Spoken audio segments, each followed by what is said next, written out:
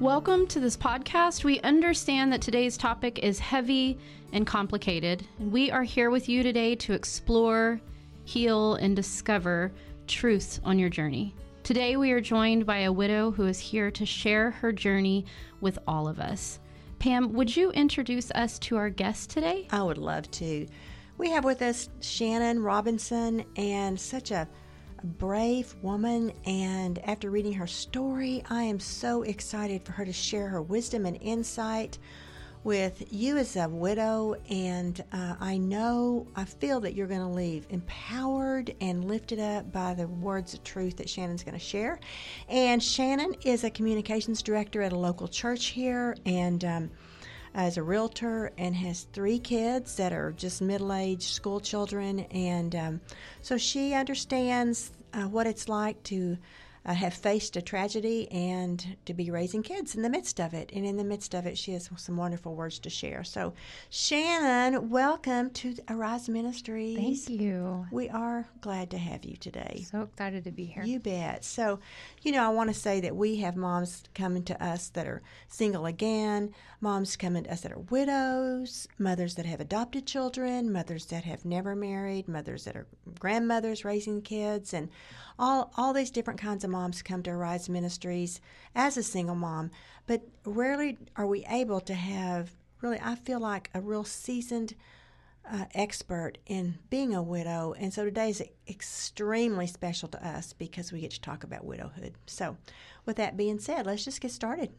Yeah. So, all right. Well, I just want to start off and say, Shannon, we know that your story is painful, but we know that it's powerful. So would you mind telling us a little bit about how you became a widow? Sure. So I married my late husband, Chad, in 2013, and we were married for right at 5 years, and we celebrated our 5th wedding anniversary right before he passed away, actually. I was pregnant with my 3rd child, and he had a tragic accident at work. He'd fallen off a ladder in January of 2018 and broke his back. And then 2 months later, right as he was returning to work, he had a complication with some pain medicine he was taking due to a heart condition we found out about after his death, and it killed him. So I found myself with, all of a sudden, a stay-at-home mom with 2 small kids that were 3 and under, and then 38 weeks pregnant with our 3rd baby, who was born just 8 days after his father died. Man, Shannon, thank you for sharing that. I was just overwhelmed just by the idea of being a single mom with that newborn baby, but then also with all of the grief as well. Can you help us understand maybe what got you through those first few months? Because that's the shock part. Like, how do you move forward right in the beginning with this newborn and these 2 little children as well? Absolutely. You are in shock for quite a while, and I think what you find out is there's varying degrees of shock. It takes a while for it to wear off. And then it was compounded because I had a C-section 8 days after my husband died. So in that 8-day period, I had to plan a funeral, which was arguably the most stressful week I've ever experienced in my entire life. And it was really my family. The family just kind of flooded in around me, and they created this just safety net of protection to get me through that week. And in the coming months after Levi was born, my church was absolutely phenomenal. I had teams of people that came over for weeks and months that helped me clean my house, take care of my other 2 kids while I just, held a newborn and wept. And my faith really is the biggest driving force that got me through that, because, it sounds silly to say I never doubted God, but I really didn't. I was actually surprised at how my faith held me up.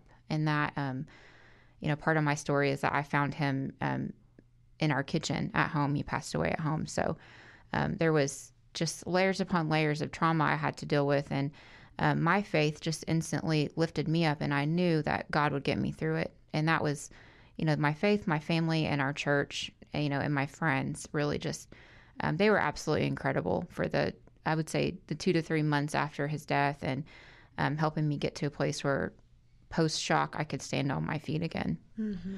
So, Shannon, you mentioned friends and how much they helped you. So I was just wondering, really, so that for my sake, that I know what I can do for a widow that is suddenly on the scene. I mean, what can I do? Or what did some friends do for you in the early months after your husband's death that was just helpful? So some really practical things that people did for me was they helped me clean my house, which I had a C-section, so I couldn't really do a lot. And that helped relieve a lot of my burden over my domestic life, because having 2 small kids, they just tear through your house constantly.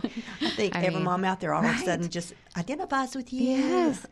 So, there was teams of women from our church that came over, twice a week and helped me kind of pick up and clean the house, help me feed my kids and get them ready for bed. And bathing 2 small kids was difficult at that stage of my recovery from the birth too. So that was very practical, practically helpful. And then a meal train, someone set up an amazing meal train. Mm-hmm. And I laugh about this now because it just makes me giggle, but I don't think I cooked dinner for 3 months. Wow. I woke up sometime in June and was like, I don't know how to cook anymore. There was just food delivered every day to my house. Wow. And it was amazing. Between my high school friends I graduated with and the women from church and just people I'd met, it was amazing. I would say emotionally, one of the most impactful things that someone did for me was really just come and sit and listen. I have this dear friend, and I'll never forget that day she spent with me, because it just touched my heart so much. But, she just sat there next to me in a chair, 5 or 6 days after Chad had passed away. And she just let me cry and tell her the things I was thinking about. She didn't come at me with encouragement she knew she couldn't really give in that moment. But, and it just reminded me of the part in the book of Job where his friends are sitting in the ashes with him. Yeah. And that's really... it was so meaningful to me just to have someone sit there with me in that moment. That is one wise friend, isn't it? Yeah. Because sometimes you just feel like, I just need to go talk to her and help her. But sometimes the greatest thing you can do is just go in your presence, speak for itself. I had written this down. Who is a friend during this time? A friend can be silent with us in a moment of despair or confusion, who can stay with us in an hour of grief and bereavement, who can tolerate not knowing, not curing, not healing, and face with us the reality of our powerlessness. Now that is a friend who cares. Yes. And I think that's what you were saying. This friend just was there with you. Mm-hmm. She cried silent tears. Just because she loves me, but just the impact I saw and the empathy in her, it was something I'll never forget. Yeah, that is so. I love hearing that, and for us to all log that away, because we're all eventually going to come across somebody who's grieving, and to know that sometimes just sitting and listening and cleaning and bringing food. Right. It helps. It helps. Even knowing that, just to relieve some people the pressure, there's nothing you can say to make that person feel better realistically, and your presence means more than anything in that moment. That is really good stuff. Shannon, I have a question for you about how you took care of yourself emotionally, maybe just even that first year, because you had all these people showing up for you and cleaning and cooking and listening, but were you able to find yourself enough strength to take care of you emotionally in that moment? And if so, how did you do that? I think I really benefited a lot from private counseling. I had actually been in private counseling for about 6 months before Chad had passed away. And I was pregnant 4 times in 5 years. I was just kind of struggling with my life in general. And so I was going through counseling just to address some depression issues I felt like I had. And the tools I learned about how to address depression is really, I feel like, what empowered me to process my feelings with the grief and the loss that helped me move myself forward, and that, and then my family, we got involved in a family grief counseling center locally. And that has been invaluable for my kids, and just finding other people that you can empathize with, that they can empathize with you, or you realize you're not alone. There's other people in the world that have been through something horrible. It might not be exactly what your story is, but just knowing that that person next to you knows what it's like to lose their spouse, it creates a bond, and then it gives you the empowerment and the will to keep going. You know, I just can't help but think of moms where you are right now listening to this, driving down the road, or you're in your house, or you're by yourself, and just needing to talk to somebody and needing someone to walk you through this. And I think, Shannon, you had shared how there was a grief center here, like you just said, that I just want to encourage you, if that's you today, to get on the internet. There's so much information about grief and how to grieve properly and grieve honestly and grieve vulnerably to be able to work through it. And so were you able to do that?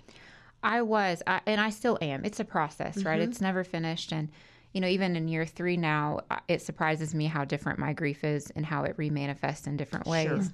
But journaling was really powerful for me. And, you know, leaning on my faith and looking at my loss through the eyes of God and Scripture, very powerful for me. I feel like that, you know, one of the misnomers about grief is that it's this perfect circle and that you work through the circle as you go, but that's not really how it is at all. It's more like you throw spaghetti on a plate, and that's what the map of grief looks like. It's just, it's a mess, and you're the only one that can weed through it. And you have to put in the work and the effort, and it's hard and it's painful, but that's another reason why I feel like a counseling is so valuable, because it helps you learn how to really process your feelings. And you have to, because if you don't process, you will bury, and that leads to depression. So. That's really good. Well, let me ask you, as you just mentioned you were 3 years into this and of being a widow now. So what currently would you say is your biggest struggle today? I'm sure they cycle and they ebb and flow, but I guess as of today, what is your biggest struggle? And is that difficult or different than it was right after your husband's death? It is different now. I would say that, you know, the first year, my biggest struggle was trying to figure out who I was again as a single person and trying to manage my life logistically by myself with 3 small children, and, you know, learning how to stand on my own 2 feet again as an independent person. It took me, I feel like, 5 years to figure out how to be a submitted wife. And then, you know, Chad passed away, and I'm like, oh no, what do I do now? So I kind of ran at it really hard in the beginning, and I'm kind of a do-it-yourself, you know, firstborn female, I guess. And I really just spiritually wore myself out, and I hit this just fatigue, and I had to kind of figure out a pace and a balance for how to live my life as a mom, as a single person, as a Christ follower, and, you know, all these areas of my life. And I would say, like, you know, that's still a balancing act as I go, you know, even working and everything. But now, you know, this far into it, it's really like the loneliness. You know, at first you're like, I won't ever need to be with anyone again. I'll just live in this love we had forever. And then you go through this phase where you're like, I don't need anyone. And then you kind of realize, like, oh, I might actually want to be with someone again. And, you know, just kind of balancing that hope of looking forward, but not letting it, you know, depress you from where you are right now. And, you know, it's kind of, this is like an endurance race where you don't really see the finish line yet. So it's all about now for me, pace and keeping just that endurance going for what I'm doing and living in this daily moment that God's given me to take care of my kids and my family. And how did you keep, I'm just wondering, how did you keep going when you wanted to give up? You know, you just want to give up, but you can't. You've got kids to feed, laundry to do, homework. What did you do not to give up? That, you know, really brings me to I would say my life verse. And I looked it up right before we started this, but it's the verse I always come back to whenever I just feel like I'm done. You know, some days I just sit in my kitchen floor and I'm like, Lord, I'm done. And it's from the 27th Psalm, and it's verses 13 and 14, and it says, I would have despaired unless I had believed that I would see the goodness of the Lord in the land of the living. Wait for the Lord, be strong, and let your heart take courage. Yes, wait for the Lord. And there's something about that promise that I'm going to see the goodness of God again in this life, in the land of the living. You know, yeah, we have the hope of eternity, and that's glorious, but God promises goodness still for me here.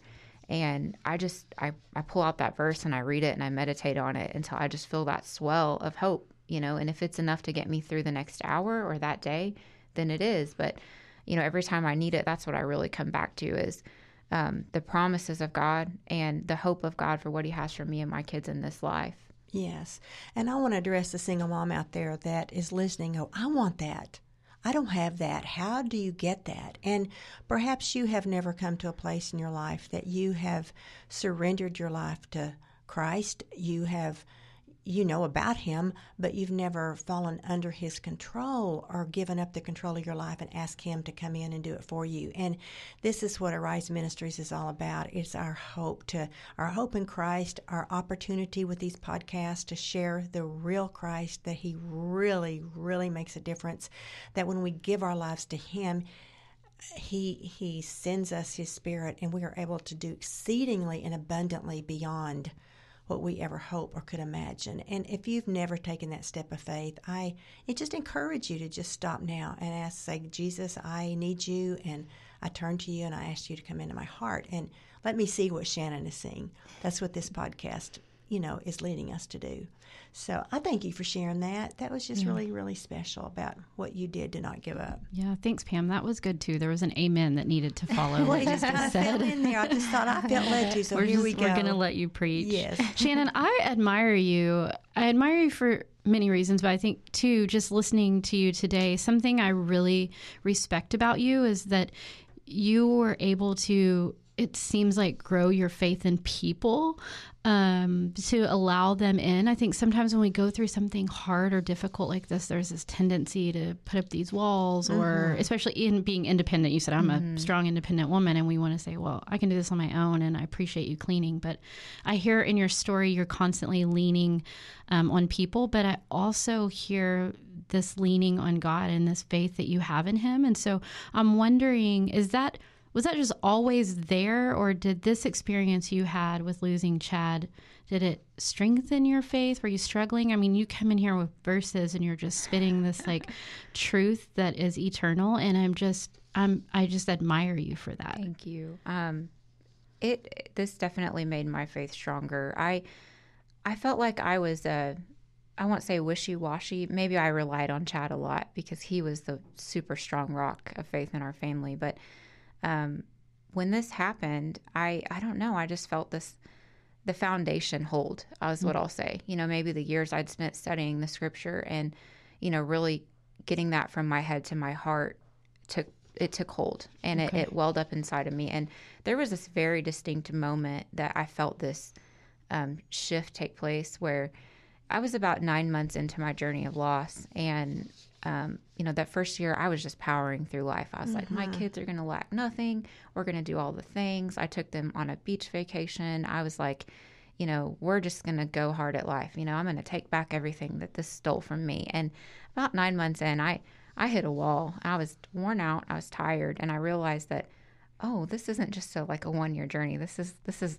indefinite. Right. Yeah. And my baby was still waking up a lot in the middle of the night. I was sitting in my kitchen floor. It was about 4 a.m. and I'd been up about 6 times that night between all my kids.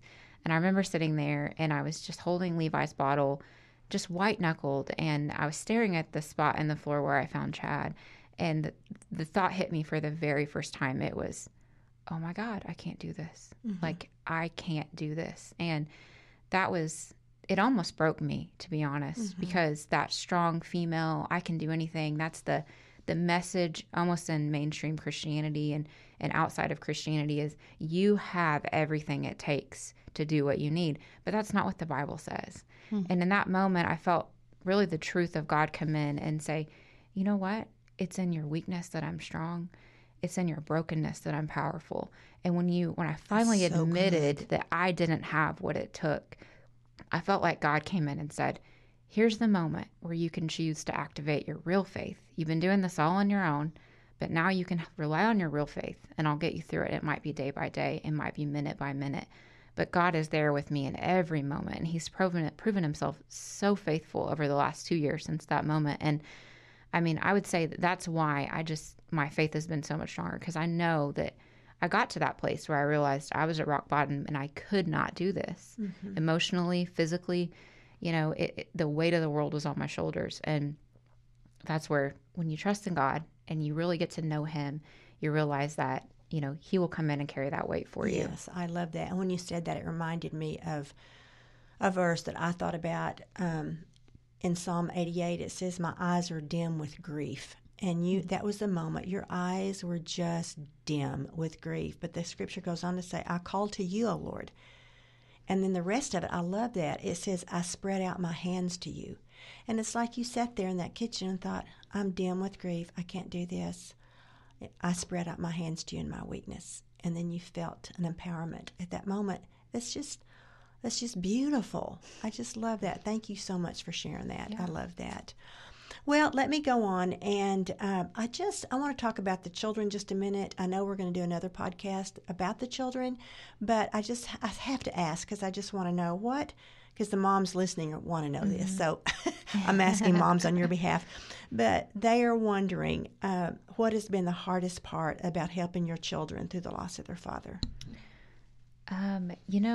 Initially the hardest part was figuring out how to tell them that their father had passed away, and they were very small. They were 3 and 2 at the time, and just realizing that their poor little minds couldn't even grasp what the concept of death was, and trying to help them establish this idea of permanence and loss. And that was really difficult, and it took months and months and months of just repeated conversations daily. And when you're in the middle of the grief process yourself in the early phase, you almost want to scream inside, like, how many times a day do we have to talk about the fact your dad died? But you have to keep doing it over and over. Dad's dead, but is he coming back for my birthday? Is he coming back for Christmas? Like, my little 2-year-old at the time, she said, "I just need rocket boots to go see him." Like, heaven is a place in her mind, and it is a place, but it was just like Arby's down the street in her mind, like, well, where's this heaven? Why can't we go there? And so just that was very difficult in the beginning, trying to get them to really grasp that concept that he's not coming back to earth. And I would say that it hurt a lot. They associate everything kind of like an adult, but you see it differently through their eyes. Like, there's a white truck. Daddy had a white truck. Daddy died. There's an apple. Daddy liked apples. Daddy died. Just constant. And it's exhausting, in itself. You get to a point where you don't want to lash out at them, but you want to pull your hair out. You're like, I can't talk about this anymore. Of course. But yeah, and now it's changed a lot. I can see them looking forward to and trying to help them with their emotions of dealing with how they're sad when they see other friends with a dad, or they start asking, when are we going to have another dad? And just this year my son has started, I'm going to ask Santa for a dad. And I said, oh, that's a God question. That's not a Santa question. Can we go back to puppy? Wise woman. That was a hard no, but that's more doable than dad for Christmas. So it changes, and just like your grief changes as well. Mm-hmm. Shannon, that's all wise and wonderful. I can't wait. We're going to be recording a second podcast on parenting as a widow. We understand that first moms need to just take care of themselves, but they also have their children, like you're saying. Like, how do you balance grief and parenting at the same time? So make sure that you listen to the next podcast on parenting advice and encouragement from Shannon.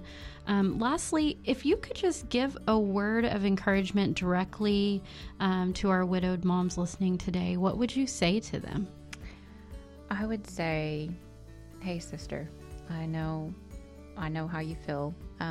Whether you're new into this widow process or you've been in it at it for a while, I just want to remind you that you're not alone. And even when you feel alone, the creator of the universe cares for you. And he's right there to carry you through that day when you feel like you can't take another step. I would say that you don't have to be strong.